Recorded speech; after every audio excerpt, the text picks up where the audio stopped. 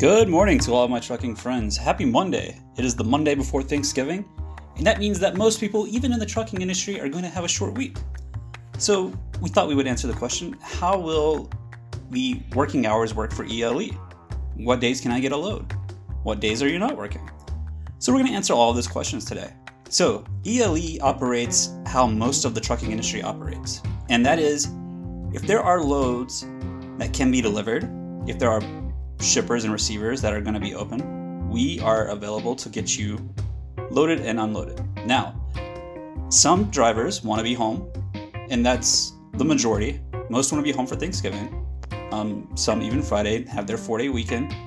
A lot of truck drivers will have to take the week off this week.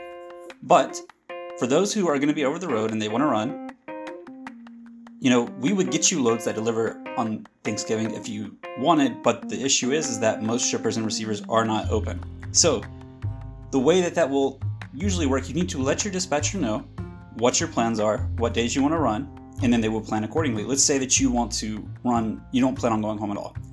They could get you a load that picks up on Wednesday, and then it could deliver on Saturday, Friday, or even Monday. Just get you a longer load, something that will pay to take care of both days, and that is how it will be taken care of. So that's how.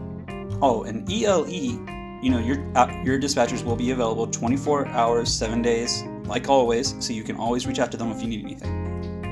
We would prefer if you didn't do it while they were having Thanksgiving dinner, but if there's an emergency, you can always reach out anytime.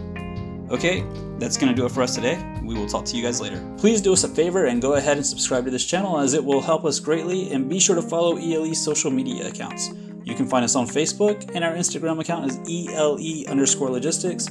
Again, that's ELE_logistics. Thanks for listening, and we'll talk to you soon.